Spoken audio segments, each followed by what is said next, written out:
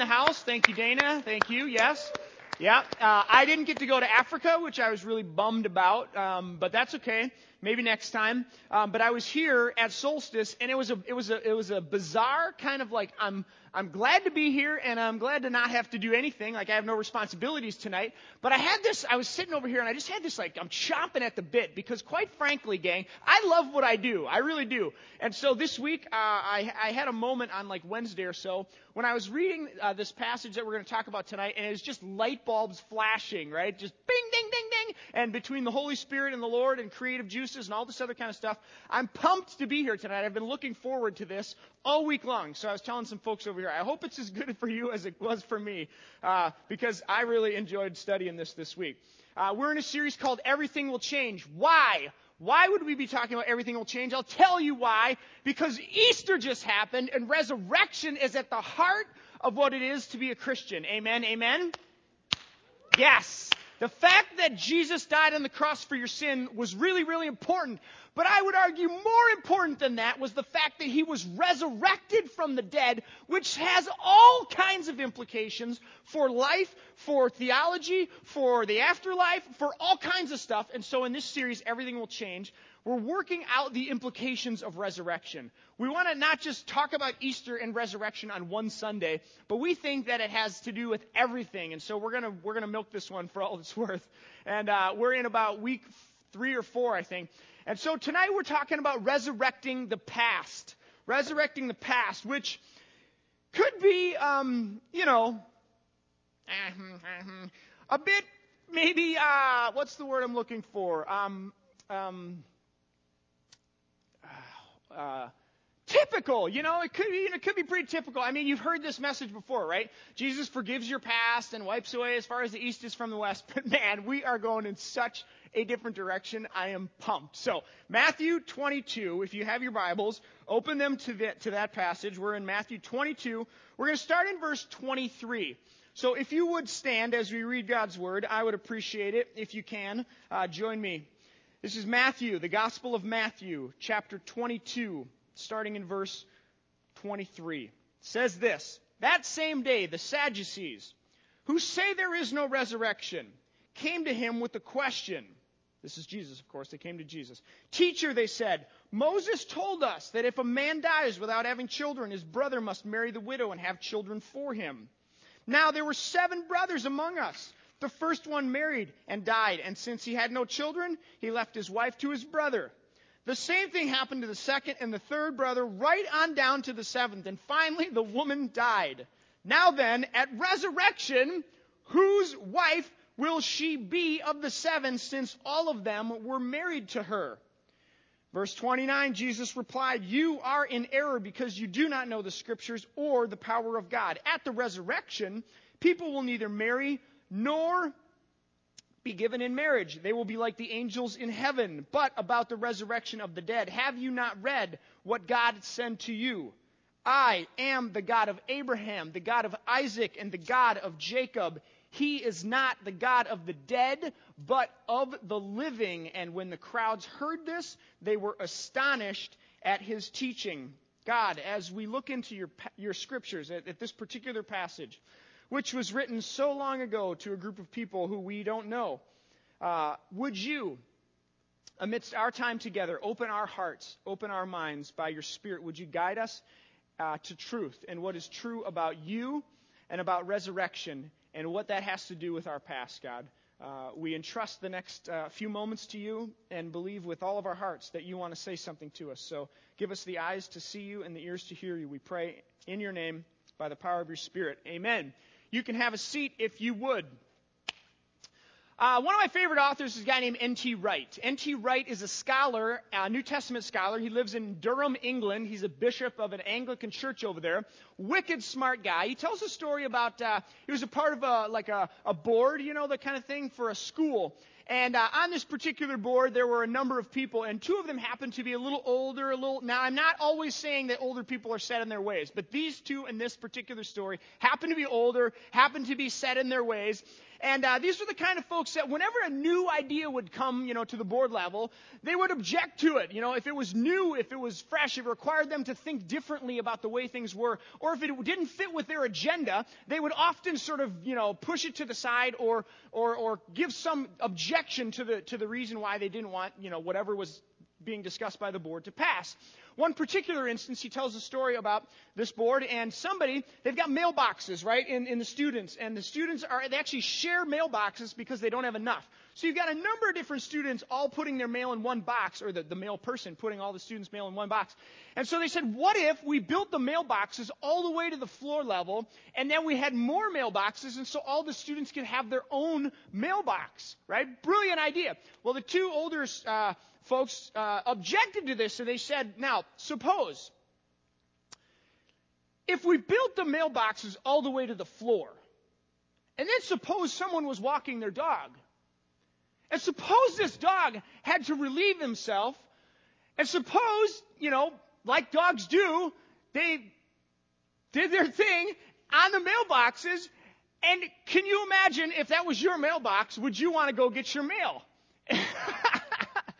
I mean, who thinks of this stuff, right? And so everyone laughed and whatever. But the point is, they didn't end up making the mailboxes as low as they wanted to be.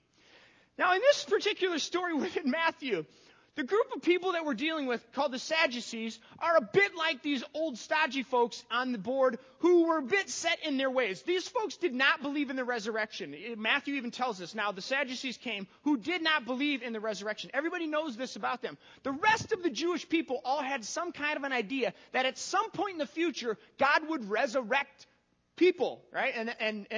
But these folks, they didn't believe that. And they were a bit set in their ways, and any time that something didn't fit into their agenda, they would sort of, object, foul or throw the flag. And this particular story, I find a bit humorous, right? These are people who don't even believe in the resurrection. And they come to Jesus and they ask him, Jesus, teacher, good teacher, at the resurrection, which you don't believe in, imagine that there's a dude and he marries a girl and the dude dies and then they go on, and you know how this all goes. Jesus' response to this group of people and their question is bizarre and brilliant at the same time. And the question that I want to start with tonight is this. What on earth, or why on earth, does Jesus connect resurrection with three dead guys from Israel's past? Right? They're asking him a question about resurrection. And Jesus' answer is, you don't know the power, you don't know the scriptures, nor the story of, nor the power of God. And he says something about three dead guys from the past, Abraham, Isaac, and Jacob. Why on earth does Jesus connect resurrection with three dead guys from the past? And what does resurrection have to do with the past anyhow? Jesus gives an answer that is brilliant. And in it, we get a glimpse of the God who is behind resurrection. We get a glimpse of this God who's actually behind the event of resurrection and the hope it gives us regarding our past. And so tonight, I want to walk through this passage. I want to just walk through it verse by verse with you and give you some thoughts and kind of set up what Matthew has set up for us. And then I want to land this plane because at the end of it, Jesus gets to the point at the end. He's like, but for the resurrection. He says, let me just get to the heart of this, okay? And that's where we're going to land this thing at the end. So I want to walk through it. So let's start in verse 23. And I would start with this. That the question itself, the very question that the Sadducees are asking, is based on a premise that is about to change. So verse 23, they say, that same day, the Sadducees who say there is no resurrection, come to Jesus. They say, teacher, Moses told us if a man dies without having children, his brother must marry the widow and have children for him. Now, there were 7, can you imagine the situation? Jesus, can you believe it? Now imagine if there were 7 brothers and the first one dies and she has no children, so she leaves him to his brother.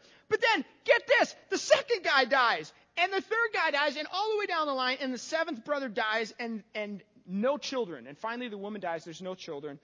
Who, at the resurrection, whose wife will she be of the seven? All of them were married to her. The whole passage, this question that they're asking is getting at a very important question to a first century Jewish person. And it has to do with a passage that comes out of Deuteronomy chapter 25, verse 5. And it's called a Levirate marriage. Now what happens in the Old Testament times, it's tapping into this passage, which is a command of God, which explains that if a man dies, he's to essentially allow his brother is supposed to marry his widow, and then hopefully she will, or he will be able to give her sons, which will what? Which will carry on the family line, which will carry on the family name. And this will ensure that the identity of the people of God, right? Because this is the people of God. We're talking about Israel here. And so God says, how are we going to keep this thing going if the seed or the line or the family sort of generations are passed on through sons, and we have this woman who has a husband and he dies and they don't have any sons? How do we keep this thing going? So the Levirate marriage was a way in which a brother could step in and in his brother's stead, hopefully give sons to the widow. And that way, the family line would be carried on. It makes sense. In the Old Testament and in the New Testament, this idea of seed or family or lineage is very, very, very important. Why? It actually defined you as a person. It defined who you were. It defined where you stood in culture and where you stood in the community and where you've come from. Your past, your parents, the family that is yours defined who you were. So the entire question that these Sadducees ask Jesus is based on an assumption that the people of God is defined by what's in your past. The people of God is defined by who your family members were. The people of God is defined by who your parents were in the rearview mirror. And we know, fast forward into the New Testament, that what Jesus is about to do is redefine the people of God, where it will no longer depend on a nationhood or a lineage of a certain group of people in the world, but rather, what does Paul say? Anyone who is, come on, Colossians or Ephesians, in Christ, right? Anyone who is in Christ is a new creation. And this new creation makes up this new people of God, the ecclesia, the church of the New Testament. So the question that they're asking is based on an assumption that is about to change. And resurrection and Christ offer a new way to not only be the people of God, but how we define ourselves as human beings in a community and in a context and in a culture. And so Jesus, in a very brilliant fashion, he's about to unpack for these skeptical Sadducees and for all of those who are listening just exactly what's at stake with the resurrection here. So he starts there and then he moves on in verse 29 and verse 30. He says, Jesus replied, "You are in error because you do not know the Scriptures or the power of God." So he starts and he says, you do not know the Scriptures. Basically, he's talking to a bunch of Jewish people who pride themselves on the fact that they have the Torah, God's revelation to them. And these folks would have known the Torah. They would have known the Scriptures. If you do any study on the way in which kids were raised in this culture, it was phenomenal. By like the age of 13, many of them had the entire Old Testament, which was at that time the Torah memorized from front to back, like could verbatim repeat it. It's incredible. So these are the people who know the Scriptures. And Jesus says, number one, when we're talking about resurrection, you don't know the Scriptures. And number two, you don't know the past. So first, you don't know the Scriptures. Again, the Sadducees, or he goes on in verse 30 and he says, at the resurrection, people will neither marry nor be given in marriage. They will be like the angels in heaven. The Sadducees are trying to mock Jesus, and they're trying to mock this idea of the resurrection. They don't believe in it. So they ask a question which is outlandish. It's ridiculous. Suppose a dog came, and suppose that he did his thing on the mail. Can you imagine? They pose this hypothetical question that they don't even believe in the first place. And they're operating with an assumption that the resurrection renders useless. And the assumption is this. The Sadducees believe that yesterday is going to look exactly like tomorrow. Or zoom out a little bit. They believe that this world that we live in is going to look exactly like if resurrection is true, right? They're saying, Jesus, if it's true, which they don't believe it is, but if it is, what will happen to this woman and who will she marry? They're assuming that this life and the way relationships work in this life will be exactly like relationships in the new world. They believe that yesterday is going to look exactly like tomorrow. We know, of course, from later in the Gospels, that this world and our physical bodies don't look like they will in the new world, in resurrection. We get this from Jesus. Jesus is walking in the great passage in Luke, at the end of Luke's gospel. He's walking on the road to Emmaus with two of his disciples, and they don't even recognize who he is. They walk with him, and he talks and talks, and then they realize who he is, and it says, did our hearts not burn within us when he spoke? They can't even recognize this guy that they've lived with for 3.5 years. So something about Jesus' appearance is so radically different that they don't recognize who he is. Mary, she thinks he's a gardener when she sees him at the tomb. She doesn't recognize him.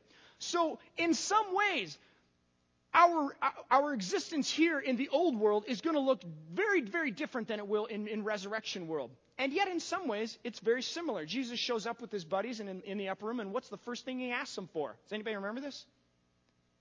He says, I'm hungry. Does anybody have anything to eat? Which is great, right? I've just been risen from the dead. I am famished. Does anybody have some fish or some chips or something? Because throw me a bone here. I'm dying. I gotcha. I already died.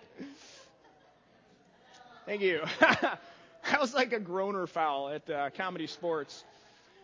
Okay, so here's the thing. Jesus tells him, he says, you don't know the scriptures because you're assuming that relationships, right, the marital relationship in the old world is going to look exactly like it does in the new world. But Jesus says, no, you will not be given in marriage, nor will anyone be given to you in marriage, but rather you will be like what? The angels, which is bizarre. Let's unpack that a little bit. Here's the thing. In and through resurrection, when resurrection happens, when God raises you to new life, you have passed through and into a new world in which death and decay and destruction have been left behind. So you came from this world where death and decay and destruction were a part of your reality. And when God raises you to new life in resurrection, you will pass from this world into a new world where death and destruction and decay no longer exist. Because if they do, death has won and life has not won. And that is not the story of the Gospels. Jesus says, no, oh, death, where's your victory? Where's your sting? I have conquered death. So if you live in this world where death and destruction and decay is a part of your reality, and God raises you to new life on this side of resurrection, what will not be present is death, decay, and destruction. And so Jesus says, let me talk to you a little bit about biology, okay? He says, if this is true, and death and decay and destruction happen over here, but they don't happen over here, if death and decay and destruction happen here, and people's bodies die, and people, they no longer exist, they live a life and then they die, how will you continue humanity? Kids, close your ears. Sex, okay? Procreation. So where death and destruction and decay is present, there is a means by which humanity can continue to live by the gift of life that God has given us and in our ability to procreate. And when you're talking about the people of God, this is why the seed, the line, the lineage was so important in the Old Testament. Because death and decay and destruction is a part of their reality. It's a part of their world. And so if it is, then we've got to have sons which can carry on this line. So Jesus says, Sadducees, time out. You're missing something here. You're assuming that relationships are going to look the same here as they will here. Let me remind you that if death, decay, and destruction is not present here, what will not be necessary?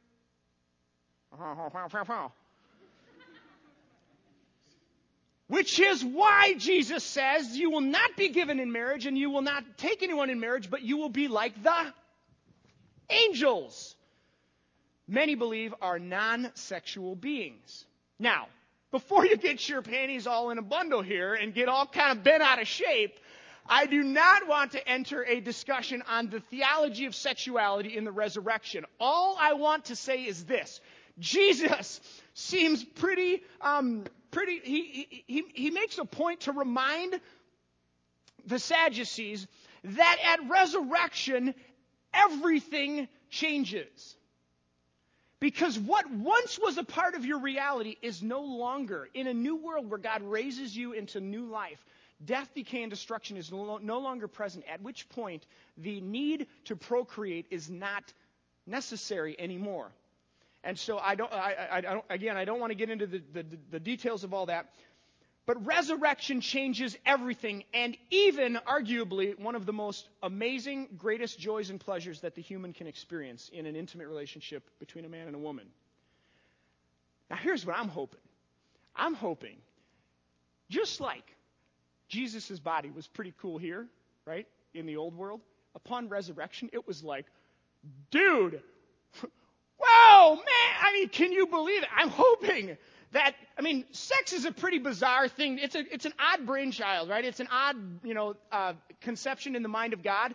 I'm thinking that on the other side in resurrection, look out. It's going to be whatever it is, however we relate to one another, because, listen to me here. What I'm really getting at is the beautiful, amazing, intimate connection between two human beings that is at the essence and core of what it means to be human. That's what sex is. Whatever vehicle by which we relate to one another and connect to each other as we were made to connect to each other in resurrection is going to just blow our minds away. It's going to be incredible. So Jesus says, you don't know the scriptures. You won't be given to each other in marriage. You'll be like the angels. And I think that's what he's getting at on a broad brush stroke level, okay, without getting into the details of it. Now, third, he goes in and he says, so he starts with this idea of, where did it go? Where did I start? What was A? Oh, the entire question is based on a premise that's about to change. And then he says, you don't know the scriptures. And then he says, and you don't know the power of God. And this is where I want to camp. This is where I want to land this thing. Because this is brilliant. So Jesus says, you don't know the power of God. Verse 31, he says, but about the angels, or about the resurrection of the dead. So I've discussed the whole you don't know the scriptures piece. You're misinformed. And you're baiting me with this resurrection thing you don't even believe about. But if you're going to go there, let me go ahead and tell you what I believe, what it is about the resurrection. But about the resurrection of the dead, have you not read what God said to you? I am the God of Abraham, the God of Isaac, the God of Jacob. He is not the God of the dead, but of the living. If I could paraphrase what Jesus is trying to get at when he says to the Sadducees, about the resurrection of the dead, let me tell you about the God who's behind. I think what he's saying is, in missing the resurrection, if you miss resurrection, what you miss is the very God behind the resurrection. And at resurrection, God is at his most brilliant. It is a phenomenal, unbelievable, fantastic, you can't even fathom it, response to death and destruction and everything that the enemy would have to offer. And to do so, Jesus reminds the Sadducees that the God behind the resurrection is in fact the God of 3 dead guys in Israel's past. What the flip is that? I mean, seriously, he's on this resurrection train and he's going for it. And then he's like, the God of the resurrection is about, he's connected to the 3 dead guys from 1,000 years ago. Bizarre, vexing answer to the question, why does Jesus connect resurrection with 3 dead guys from Israel's past? And what does resurrection have to do with the past? This, my friends, is the brilliant way in which Jesus is about to peel back the curtain and reveal to those who have eyes to see and ears to hear who this God is and what he's about and what resurrection has to do with your past. And in this moment, because really, what is Jesus saying about this God by connecting him to 3 dead guys in Israel's past? It would appear from the outside looking in. Jesus is on this resurrection train and he's talking about it, and then he connects it to these 3 dead guys. And it would appear from the outside looking in that life has not won, right? The essence of who God is a life-giving force. We talked about this at Easter. It would appear from the outside looking in that life has not won, but rather death has won. So why does Jesus connect this God of the living and resurrection to the 3 dead guys? It is true. according to the scriptures, that God is a God and is the God of the living, of all that is good and beautiful and true and right and perfect about this world. And if resurrection is the authentication of this God that wins in the end, then somehow God must be preserving and holding up in eternity outside of time all that is good, beautiful, true, and right. Let me say that again because it's a mind bender. It's true, according to the scriptures, that God is the God of the living. He's the God of life. He's the God of everything that is true, right, beautiful, perfect, noble, wonderful about this world. If he is that, and if resurrection is the authentication that this God wins in the end, then somehow, some way, God has to be upholding and preserving all that is good, true, beautiful, right, perfect about this world. Because if he isn't and it gets destroyed by death, then what wins? Not life. Death. Death wins. If somehow everything that's good, perfect, true, beautiful, right about the world, if God is not somehow holding that up, preserving that in eternity past, somehow outside of time, if he's not doing that, and it somehow gets washed away, wiped away with death, destruction, and all of that, we have a problem on our hands. Insert the Jewish belief, which, by the way, Jesus was Jewish. Insert the Jewish belief in the first century that Abraham, Isaac, and Jacob were not actually dead, rotting, decomposing in the ground, never to be seen from again.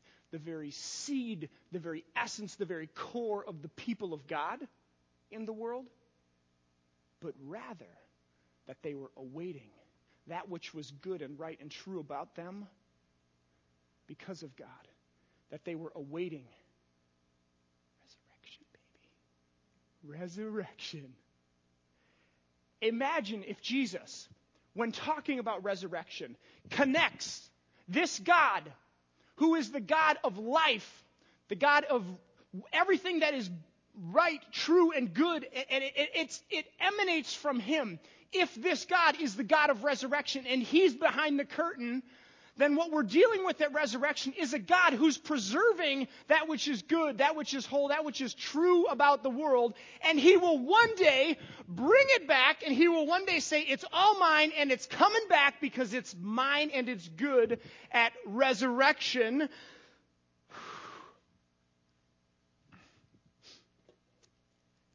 You may be saying, okay, interesting way to think about this. I would argue that there's really no other good reason why Jesus connects resurrection to Abraham, Isaac, and Jacob. And therefore, my friends, these three people from whom God's rescue mission in the world began, they're not dead, like dead gone, annihilation, dead. No, they are awaiting the day in which resurrection and rebirth will bring them back into the good world that God has made. And so for you and for me, let me land this thing. For you and for me, our ultimate hope in reference to resurrection and the past is this: that the God behind resurrection is the God who is holding up, who is preserving everything that is right, true, beautiful, good. And it will last in God's good world. It's not destroyed. So what you and I do in Christ, what we do matters. The things that we participate in here and now. Okay, let me give you an analogy with music. If I just speak in something's amplifying my voice, with no delay or effects on my voice, it's just the word is spoken and then it's gone, okay? Resurrection ensures that what we do now, if it is in line and it flows from the essence of who God is, in that it's life-giving and true and right and good, it's like it has reverb and it carries on into the future. It carries on into God's good world because those are the things that will last. So for your past,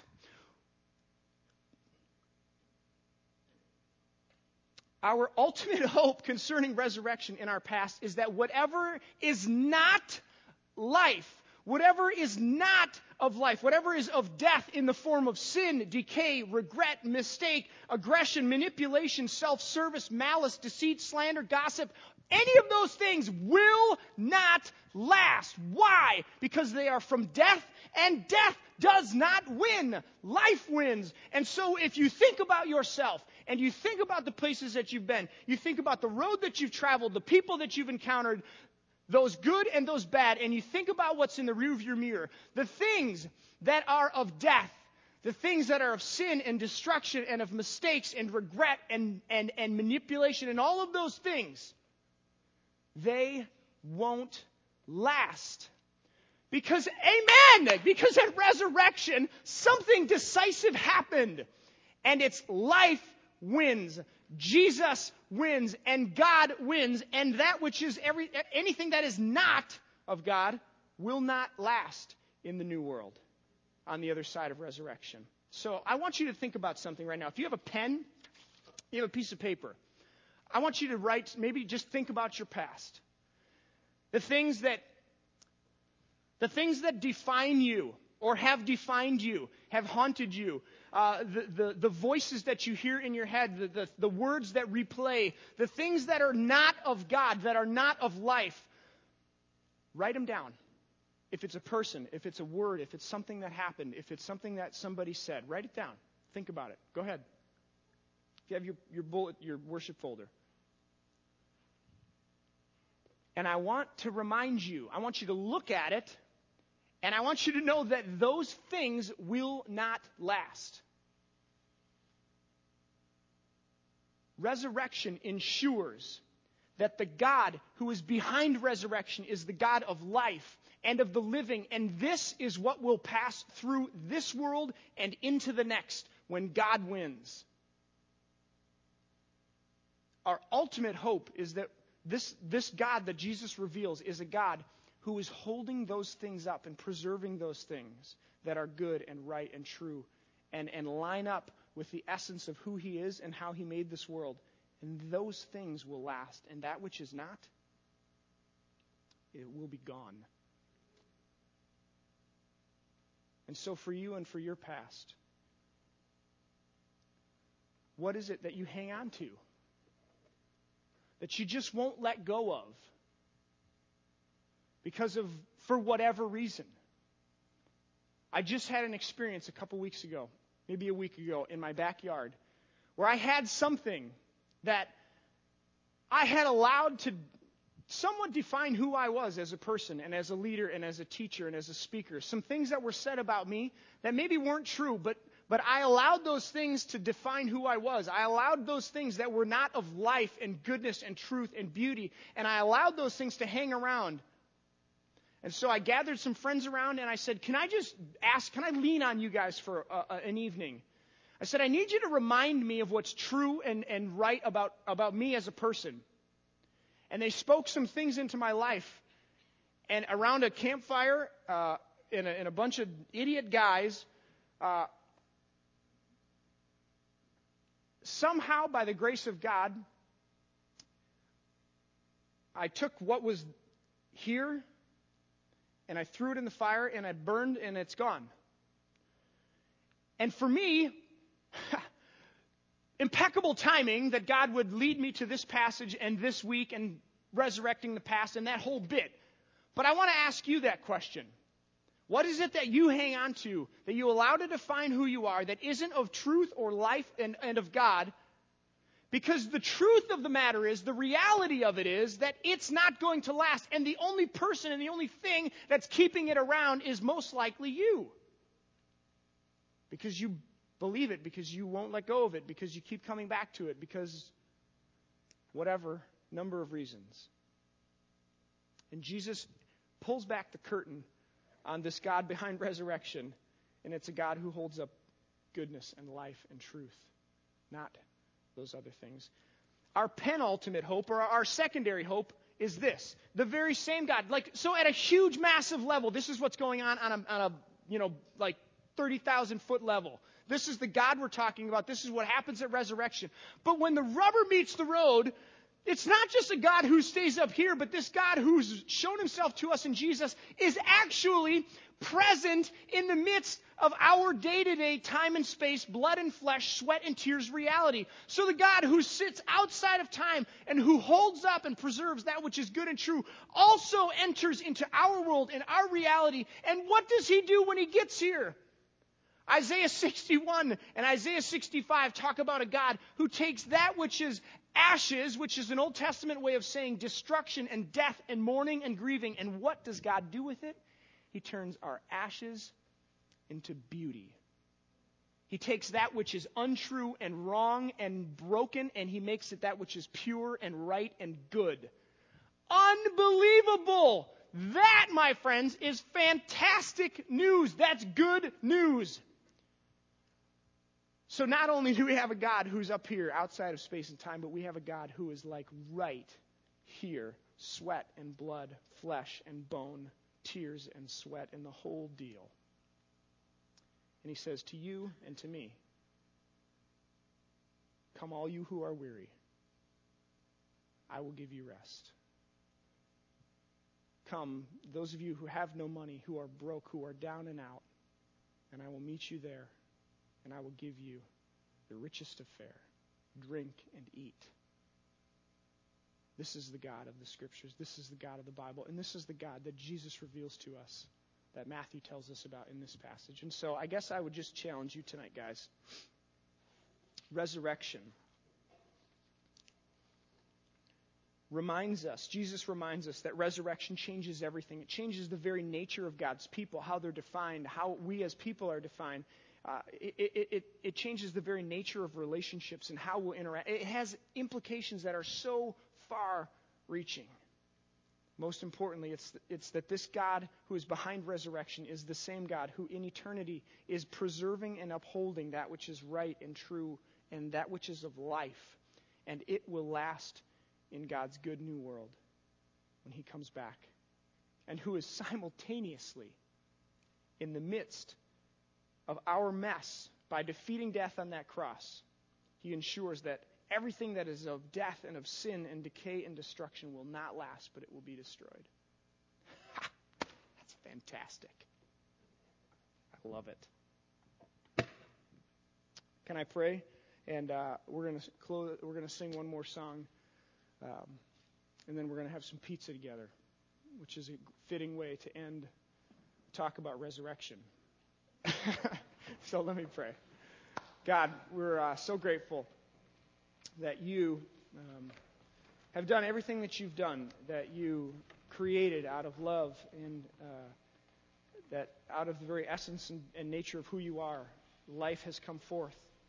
And life that was good, that is good, though marred and sabotaged by the enemy. God, we're grateful that not only have you created and made this world that we live in, but that you care enough to, outside of time and space, to preserve, to keep, to hold the things that are good and right and beautiful and true,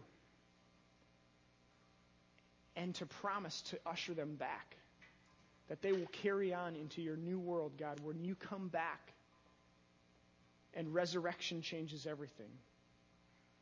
We want to be the kind of church that calls people to that new hope, God, to that life, to that opportunity that is only found in you, Jesus. May we never give us courage to never back down from the fact that this is, according to your scriptures, this is found in you, Jesus, and no one else. And so we pray and ask that you would guide us, that you would teach us, that you would lead us to be the kind of people, the kind of church, the kind of new humanity that exists here and now as the first fruits of what's to come, which is resurrection. We pray in your name and by the power of your Spirit.